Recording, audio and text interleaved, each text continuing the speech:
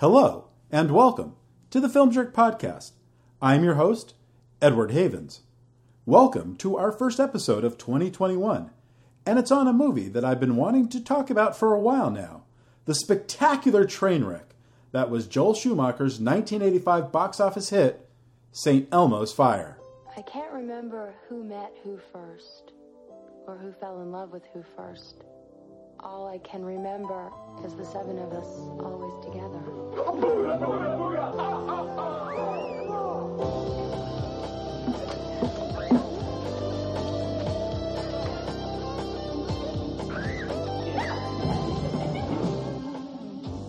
Well, it's not just infatuation, Kevin. She's not just a girl. She's the only evidence of God that I can find on this entire planet. Where did you meet Wendy again? Prison. Hi, Felicia. How you doing? Me? Oh, you know, it ain't easy being me. You know all those nights we stayed up talking? How come you never made a pass at me? I'm gonna get you a red, lacy baby doll Nike. Alec, I'm very happy in your old pajamas. Oh, I'm happy when you're out of my old pajamas. Alec is becoming a Republican and he wants to get married. Oh my God. Do you ever feel like you're not accomplishing anything at all? I think I'm in touch with that emotion. The heat this summer is at St. Elmo's Fire. You're not gonna believe how out of hand it's gonna be.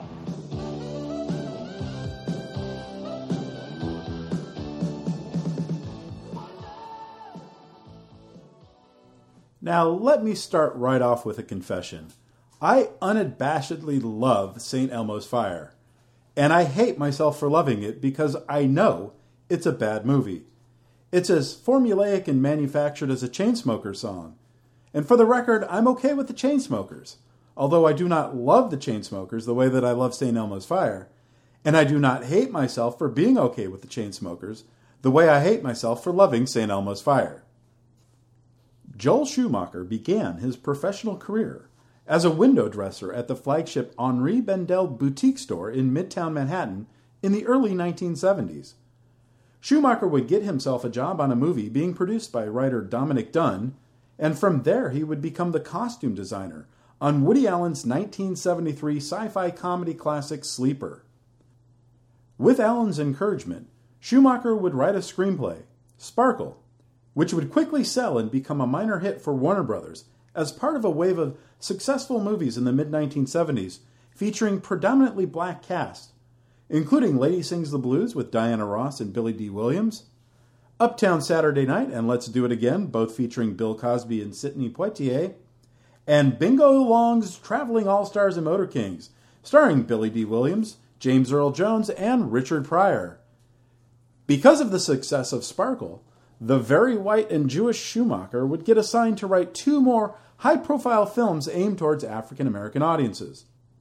Car Wash, which was a massive success, and The Wiz, which at $13.6 million would earn as much or more than any of the movies I've just mentioned a moment ago, but was considered a failure because it cost $24 million to produce, the most expensive movie musical to that point.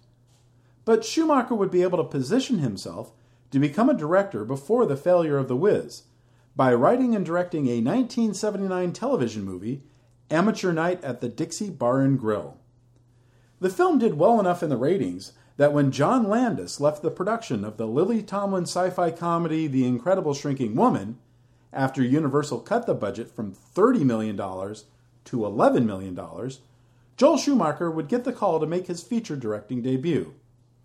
But because Schumacher was not an experienced director, let alone in the complexities of a special effects heavy movie like this, the budget for the movie would nearly double as Schumacher struggled to implement his vision for the movie with Tomlin and her longtime partner Jane Wagner, who had also written the screenplay and was the executive producer for the film. But there would be one benefit to the complications with the effects. The film would be delayed from a late fall 1980 release to a late January 1981 release, where it would end up riding the coattails of Lily Tomlin's other major movie of the year, 9 to 5, earning more than $22 million in ticket sales, despite some pretty bad reviews. It would be around this time that Schumacher would hire himself an assistant. Carl Kurlander was a recent Duke University graduate who wanted to break into the film industry. During his final year in school, Kurlander had written a story about an infatuation he had with a waitress he worked with over the previous summer while working as a bellhop at the St. Elmo Hotel in Chautauqua, New York. With the guidance of one of his professors, he had hoped the story would be so powerful that it would cause the object of his unrequited infatuation to fall in love with him. It didn't. According to an interview with Kurlander years later, he would state the hardest part of writing the story was coming up with a title for it. The writing professor explained to Kurlander what a St. Elmo's Fire was, and that's how he came up with the title. But while it didn't win him the girl of his dreams, the story would win him an internship at Universal Studios, working for studio president Tom Mount and vice president of production Bruce Berman, where his duties would include getting food for various executives and filmmakers. During one pre-production meeting with Mount and Berman for his upcoming film DC Cab, Schumacher asked Kurlander to get him a bowl of gazpacho from the studio commissary, but prepared in a very specific manner, which the intern got for him. A few months later, during a screening of the dailies for DC Cab on the Universal lot, Kurlander was invited to come watch. Schumacher, upon spotting the unfamiliar interloper, demanded to know who he was. Kurlander would remind him of the gazpacho order, to which Schumacher responded by asking for a sparkling water with no ice and a slice of lemon. By the end of the screening, Schumacher would poach Kurlander from the studio to be his assistant for the remainder of the film shoot. During breaks in production of the Mr. T-led comedy, Schumacher and Kurlander would get into discussions about the lack of movies about people of Kurlander's age. There were plenty of movies about horny high school-age teenagers, like The Last American Virgin and Class, but almost none that would be considered on par with The Graduate. People who are now adults, but are unsure of how they fit in with the world. Kurlander would mention his story St. Elmo's Fire, which he had since turned into a screenplay. Once DC Cab had been released into theaters and became a minor hit, Schumacher asked to read the St. Elmo's Fire screenplay. While he was intrigued by the story of a college guy's crush on a young woman he barely knows, Schumacher felt it wasn't strong enough for an entire movie. For days, the two men would drive around Los Angeles talking about their various life experiences, a number of items from Kurlander's life experiences, and those of his friends he could make into an interesting ensemble story. Within a month, the story about one guy and his desire for a woman would become one part of a larger story about a group of 7 friends whose lives are upended in various ways after graduating from Georgetown University. As he had made his previous 2 films for Universal, Schumacher naturally took the screenplay to them first. They would reject it. The filmmaker then took it to practically every studio and production company in town. Everyone rejected it.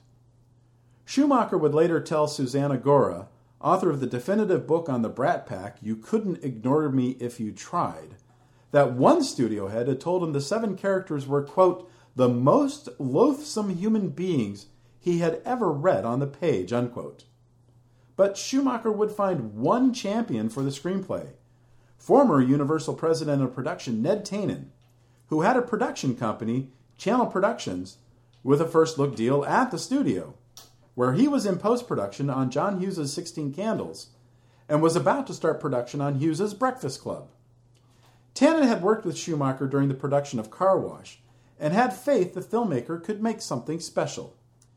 Even with Tannen on board, with a $10 million production commitment completely financed in-house at Channel, Universal rejected St. Elmo's Fire once again. But one phone call to Columbia Pictures studio head Guy McElwain, an old friend of Tanen's, and the picture had a green light to start production in the summer of 1984. Tannen would assign Lauren Schuler, who had just produced the Michael Keaton hit film Mr. Mom, and had produced Schumacher's 1979 TV movie Amateur Night at the Dixie Bar and Grill, to take charge of the film once she was done with her duties on the Richard Donner fantasy film Lady Hawk. Casting began in the spring of 1984, and the production would see hundreds of actors and actresses, including Anthony Edwards, who to this point was still best known for a small role in Fast Times at Ridgemont High, and Leah Thompson, who had recently starred with Tom Cruise in All the Right Moves. Cruise was considered, but never brought in for testing, as would be the case with Matthew Broderick and Charlie Sheen. As Tannen was producing John Hughes' Breakfast Club at the time, and Schuler was friends with Hughes thanks to her involvement in Mr. Mom, which was written by Hughes, the pair were able to see the rushes from the film as they were coming in from suburban Chicago, and the pair would suggest the three non-teen cast members, Emilio Estevez, Judd Nelson, and Ali Sheedy, for various roles. Rob Lowe, the teen heartthrob of Class and The Outsiders, would be the first to be cast. Originally seen for the role of Alec, the liberal yuppie who starts to turn conservative while pursuing a career in politics, Lowe would lobby for the role of Billy, the reckless saxophone player who has trouble committing to his wife, his young child, or practically anything or anyone else. Demi Moore would be cast as Jules, the party girl, whose life as an international banker is a facade for a myriad of issues, quite by accident. Schumacher would literally run into her outside Ned Tannen's office on the Universal lot as she left the office, fuming about a meeting she was supposed to have with Hughes, which the writer-director never showed up for. Schumacher had Kurlander follow Moore to find out if she was an actress, because she was dressed exactly as how Schumacher saw that character. Once completed with filming of The Breakfast Club, Nelson would get cast as Alec, while Sheedy would get the role of Leslie, a young architect who is unsure of moving further in her relationship with Alec, and Estevez would land the role of Kirby, the love-struck law school student and waiter at St. Elmo's, who was the original story's lead character. Andrew McCarthy, who co-starred in Class with Lowe, would find himself cast as Kevin, Kirby's roommate, Alec's best friend, and a cynical writer for the Washington Post who himself has an unrequited crush on Alec's would-be fiancée, Leslie. But to Schumacher, Schuler, and Tannen, the big get was landing Mare Winningham as Wendy, the rich socialite who has devoted her post-collegiate life to being a social worker for those less fortunate, who also harbors a not-so-secret crush on Billy. Winningham was, by 1984, an Emmy-winning actress for the Dennis Weaver drama Amber Waves, and had just appeared on the smash television miniseries hit The Thornbirds.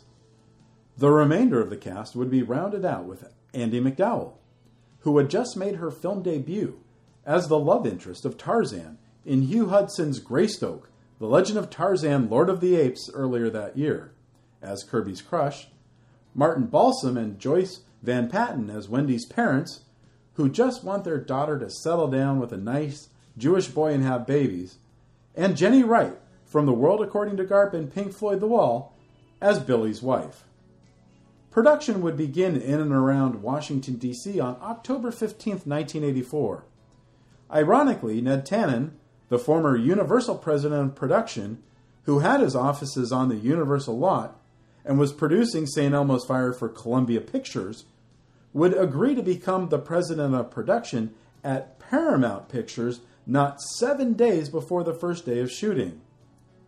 And despite taking place at Georgetown University, the private religious university would not permit any filming on campus due to such content as drug use, premarital sex, and adultery happening throughout the film. The filmmakers would shoot the campus sequences at the University of Maryland just down the road. After a week of location shooting, the production would move to Los Angeles for the bulk of shooting, except for one sequence that takes place at a snowy cabin in the woods, where Estevez and McDowell would head to Truckee, Nevada for a day of shooting away from the rest of the cast. The production would be complete in time for the cast, including Emilio Estevez and Demi Moore, who fell in love during filming, to be home for Christmas. As Schumacher assembled his first cut of the film, after the first of the year, The Breakfast Club would become something of a cultural touchstone upon its release, and suddenly his little film had 3 of the hottest young stars in Hollywood. Estevez, Nelson, and Sheedy were all over the television airwaves giving interviews to whoever would speak to them. Columbia smelled a hit and would move the release date up from a late summer to be determined slot to June 28th, the weekend before the 4th of July, which is often one of the 4 biggest movie-going weekends of the entire year. The pressure was on, and one of the things the movie still needed was a theme song. Thanks to films like Fame, Flashdance, Footloose, and Beverly Hills Cop, a well-curated soundtrack album could serve as continual advertising for a movie, especially if one of the songs shared a name with that movie. David Foster, the star music producer who had helped create hit albums for the likes of Chicago, Earth, Wind and Fire, Aretha Franklin, Michael Jackson, Kenny Loggins, Stevie Nicks, Lionel Richie, and Kenny Rogers, was hired to create the score for the movie, as well as create a radio-friendly title song that could help propel soundtrack and ticket sales. So who does Foster go to help create a radio-friendly title song? This guy.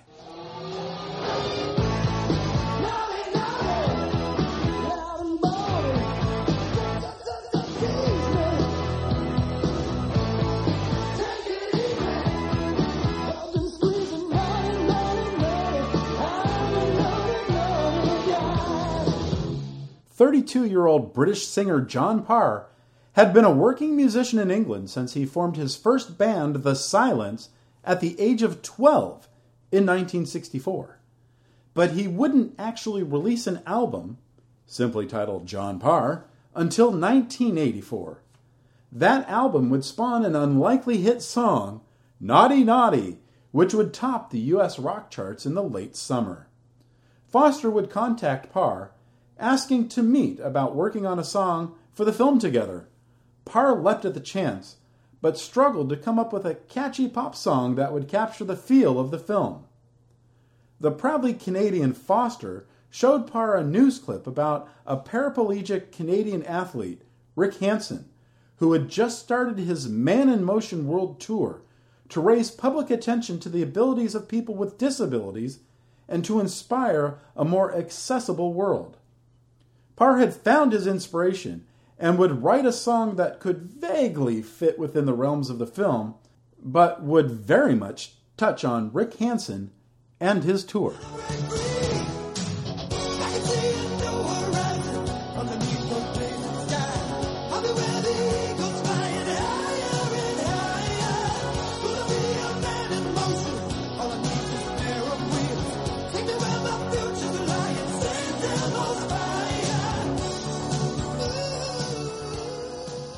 Parr says it took him 2 hours to write the lyrics, and only 1 day for him, Foster, and the musicians involved to record and mix the final track, which sounds a lot like an unused track from the 1984 Chicago album 17, whose songs include Along Comes a Woman, Hard Habit to Break, You're the Inspiration, and We Can Stop the Hurting.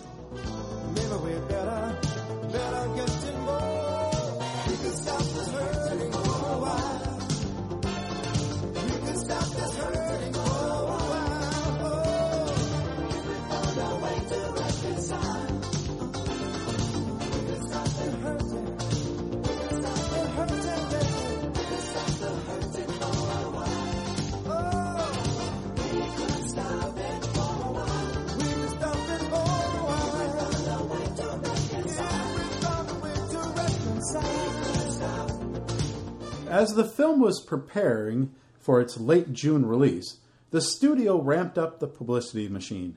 Individual and group portraits were scheduled throughout the spring, and the young stars willingly obliged. Well, mostly. One reporter who was given nearly unfettered access to the stars of the movie was New York Magazine writer David Bloom, whose cover feature, called Hollywood's Brat Pack, would greatly detail the happenings of a group of seemingly spoiled young actors. The article would take aim not only at the stars of the movie, such as calling Judd Nelson, quote, the overrated one, unquote, or Rob Lowe, quote, the most beautiful face, unquote, but also dunk on actors who didn't really have anything to do with the stars of St. Elmo's Fire, like Matt Dillon, who Bloom dubbed, quote, the one least likely to replace Marlon Brando, unquote, and Nick Cage, who Bloom dubbed, quote, the ethnic chair, unquote. It really was a hit piece full of animosity and vitriol, and fairly or unfairly labeled a number of talented young actors as problem people, including those like Anthony Michael Hall, who weren't even mentioned in the article, but were found guilty by association for having acted in a movie with two of the stars of St. Elmo's Fire. But at least the ladies were left out. Despite the article and a number of unkind reviews, the $10 million movie would find success at the box office.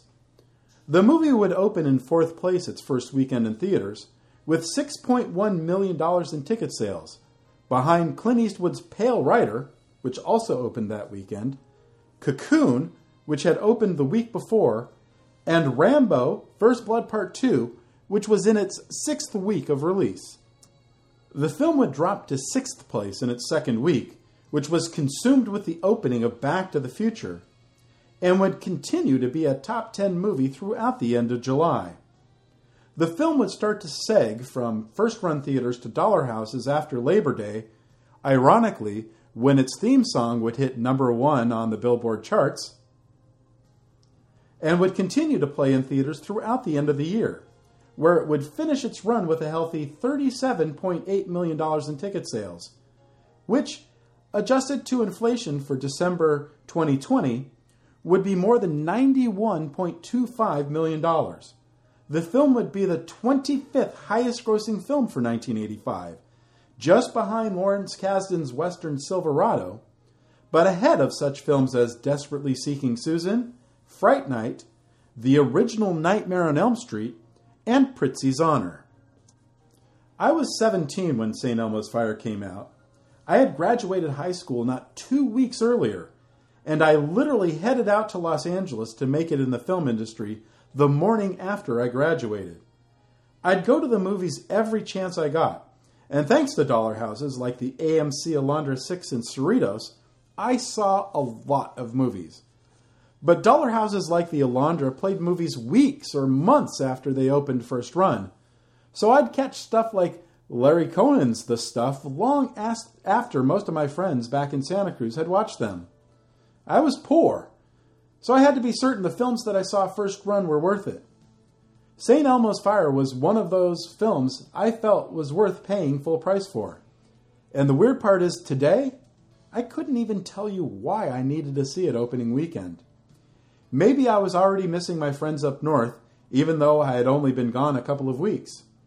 I hadn't made any new friends to hang out with in Los Angeles yet, so I often went to the movies by myself.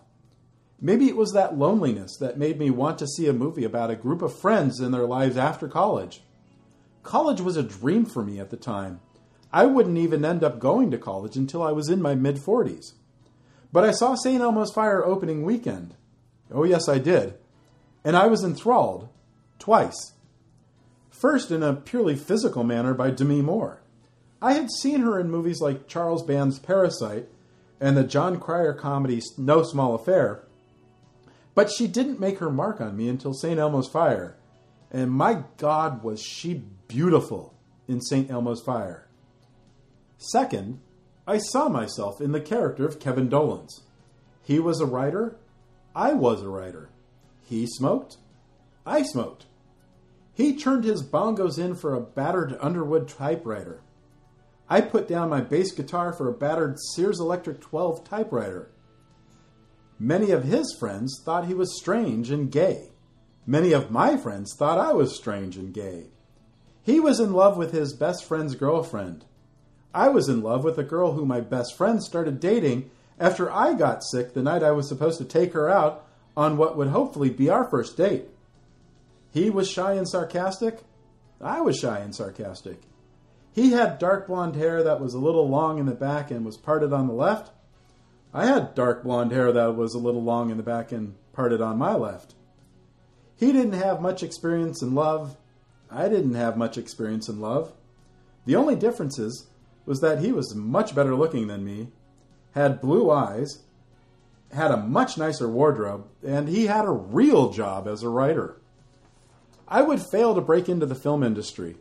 The closest getting to that dream was being on the air with Swedish Eagle at the world-famous K-Rock to talk about movies from time to time, and I would head back home to Santa Cruz a year later, where I would get a job at a movie theater that was supposed to last for one summer and ended up becoming a 34-year career until the coronavirus closed my theater. There were only 2 movies I saw more than once first run during that year in Los Angeles: Back to the Future and St. Elmo's Fire. But watching it now in my mid-50s, long married and somewhat established as a writer, I see the many faults within the film. The characters are shallow caricatures, their motivations enraging, the music score derivative, the camera work flat and uninspiring, and unworthy of the cinematographer of Apocalypse Now and the Black Stallion. And the editing is atrocious. The studio head who pegged these characters as loathsome was pretty spot on. Alec, Billy, Jules, Kevin, Kirby, and Leslie are prototypes for Chandler, Joey, Monica, Phoebe, Rachel, and Ross. Only Wendy comes across as anything less than repugnant. Watching it again while I wrote this episode, I can't tell you what Billy studied for, or really what most of them study for at Georgetown. Kirby wanted to be a lawyer, but law school's an extra 3 years of schooling that he doesn't seem to have. Leslie wants to be an architect, but I'm not sure Georgetown has ever offered a degree in architecture. Alec is pursuing a career in politics, and Jules works in banking, so those are at least careers where going to a school like Georgetown would be beneficial. But does Wendy really need a Georgetown degree to have a career as a social worker? For the actors, St. Elmo's Fire would be a step up to the next level in their careers. Demi Moore, of course, became the biggest female movie star working in the early 90s, thanks to her roles in Ghost, A Few Good Men, and Indecent Proposal. Emilio Estevez would make his first film as a screenwriter, that was then This Is Now, shortly after completing this film, and make Wisdom, his first film as writer and director, the following year at the age of 23. We'll be doing a show about Wisdom next week. Rob Lowe's film career would fall apart after a sex tape scandal in 1988 and an infamous appearance at the Academy Awards in 1989, but he would have a career resurgence on television, starting with The West Wing in 1999. Mare Winningham continued to work in movies and television. She would be nominated for an Oscar for Best Supporting Actress in 1995 for the film Georgia, and she would win a second Emmy 2 years later for her role as Lurleen Wallace opposite Gary Sinise in a TNT miniseries. Andrew McCarthy would have a good run as an actor for another decade before turning towards being a travel writer for National Geographic Traveler magazine. Ali Sheedy would win a number of accolades for her role in High Art in 1998. And Judd Nelson has worked steadily over the past 35 years and has the unique distinction of playing different roles in 2 different productions of the story of the Billionaire Boys Club, first as the murderous Joe Hunt in a 1987 NBC miniseries, and then as Joe's father Ryan in a 2018 movie. The success of St. Elmo's Fire and his working relationship with producer Lauren Schuler would get Joel Schumacher his next directing job. Schuler had started dating director Richard Donner after they made Ladyhawke together. After Donner completed Ladyhawke, he was planning on making a young adult vampire movie called The Lost Boys, but decided to make Lethal Weapon instead, but stayed on The Lost Boys as an executive producer. When he and Schuler were talking about potential director replacements, she would bring up Schumacher's name. When The Lost Boys became a hit in the summer of 1987, Schumacher would become an in-demand filmmaker and begin an enviable decade-long streak of popular films: Cousins, Flatliners, Dying Young, Falling Down, The Client, Batman Forever, A Time to Kill, and Batman to Robin. But after 8mm in 1999, he'd direct more flops than hits. Of the last 11 films he made between 1999 and 2011, only 2, Phone Booth and The Phantom of the Opera, would earn more than their production budgets. His last major credit would be directing the 5th and 6th episodes of the first season of House of Cards. He would pass away from cancer at the age of 80 this past June. I very briefly got to know Joel Schumacher in 1984 when he would regularly strike up conversations with me at my theater in Santa Monica, which isn't actually all that strange. A lot of filmmakers like to talk to movie theater managers about movies. I wasn't often fond of his movies, but he was always warm, kind, and quite articulate whenever we spoke. As of January 2021, St. Elmo's Fire is free to stream with commercials on Pluto TV, or free without commercials for those with an Amazon Prime account. You can also rent it for $3.99 or purchase it for $12.99 on most other streaming services. Thank you for listening. We'll talk again soon. The Film Jerk podcast has been written, narrated, produced, and edited by Edward Havens for Idiosyncratic Entertainment. Thank you again. Good night.